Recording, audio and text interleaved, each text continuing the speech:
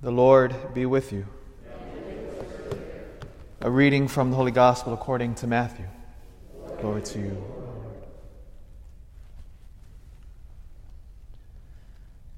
Jesus went into the region of Caesarea Philippi, and he asked his disciples, "Who do people say that the Son of Man is?" They replied, "Some say John the Baptist, others Elijah. Still others Jeremiah or one of the prophets." He said to them, "But who do you say that I am?" Simon Peter said in reply, "You are the Christ, the Son of the living God." Jesus said to him in reply, "Blessed are you, Simon, son of Jonah, for flesh and blood has not revealed this to you, but my heavenly Father. So I say to you, you are Peter, and upon this rock I will build my church, and the gates of the netherworld shall not prevail against it. I will give you the keys to the kingdom of heaven.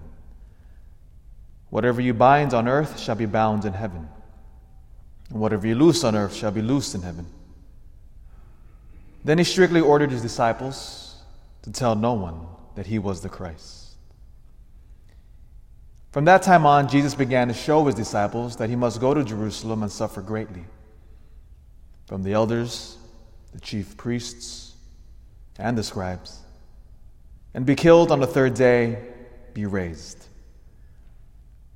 Then Peter took Jesus aside and began to rebuke him. "God forbid, Lord, no such thing shall ever happen to you." He turned and said to Peter, "Get behind me, Satan. You are an obstacle to me. You are thinking not as God does, but as human beings do." The Gospel of the Lord.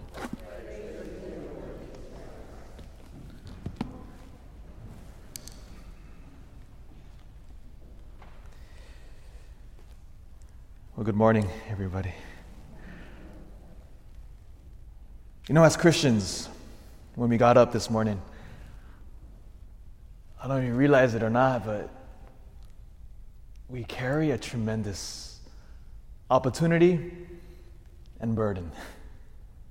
The moment we pop out of bed, the responsibility that we carry. You and I, we are the face of Jesus Christ to all those we will encounter this day. Let me say that again, because it sounds so flippant, but it's actually a tremendous weight. You and I, when we go out into the world, whether you're going to the grocery store, running your errands, you're just going about your day, you and I, we are the face of Jesus for everyone that we encounter, good and bad. And especially this particular burden for those who are priests. And today we celebrate our great patron of diocesan priests, St. John Vianney. And how John Vianney, he shames us as priests. He sets the bar tremendously high. Because if you think about it, in particular as priests who play an official role in the body of Christ, if I'm having a bad day, people say, the church is horrible. Right? Because as we know, we deserve much criticism. And so that's why I beg of you this day, keep us in your prayers. Pray for us as priests. And in a very particular way, pray that we become prayerful priests, like St. John Vianney. John Vianney was notorious. It was amazing. He would pray relentlessly. When he arrived in the city of Ars, it's just south of France, outside of the city of Lyon, when he arrived there, as the bishop, when he sent him to this tiny little country town, the bishop said, "I'm sending you to this little town, and there's little faith there. And I'm sending you there to convert it back to God." Because it was coming after the French Revolution. And if you're familiar with your history, the French Revolution was horrible against the church. Thousands upon thousands of priests, religious, faithful Catholics died. And so this little town of Ars had not seen a priest who knows how long, and there's little faith there.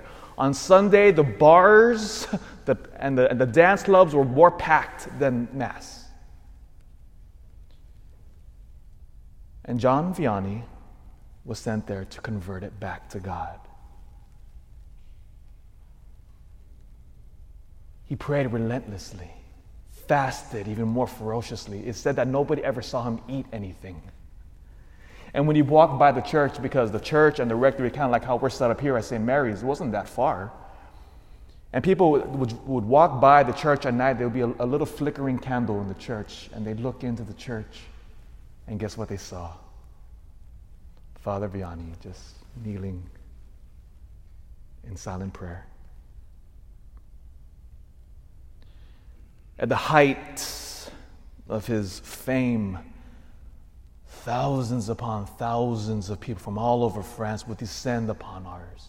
The church would be packed because he would hear confessions for 12, 18 hours a day. If you go to ours today, the church is beautifully preserved. And in order they have this wooden confessional still there, which Saint Jean Vianney would hear these confessions. And in order to go to the confessional, there was a marble step in order to get into the confessional. So many people heard confessions in that confessional that the marble step was withered out. There's a dip in the marble. Do you realize how many millions of steps it would take to wear out marble? And yet the people flooded. They came from all over. Why? They came to encounter Jesus Christ through this priest. The devil once remarked in a bit of frustration to Father Vianney, he says, if there were just 2 priests like you in the world, my kingdom would fall. Oh, the high bar that Father Vianney sets. Pray that myself and Father Reg and all the priests you encounter become that second priest. I want the devil's kingdom to fall. Because this is how Christ tells Peter today in the gospel. Peter, again, and I'll end here. You are Peter, a priest. And upon this rock I will build my church. And the gates of the netherworld shall not prevail against it. Do you see now why when you woke up this morning, a tremendous opportunity is before us?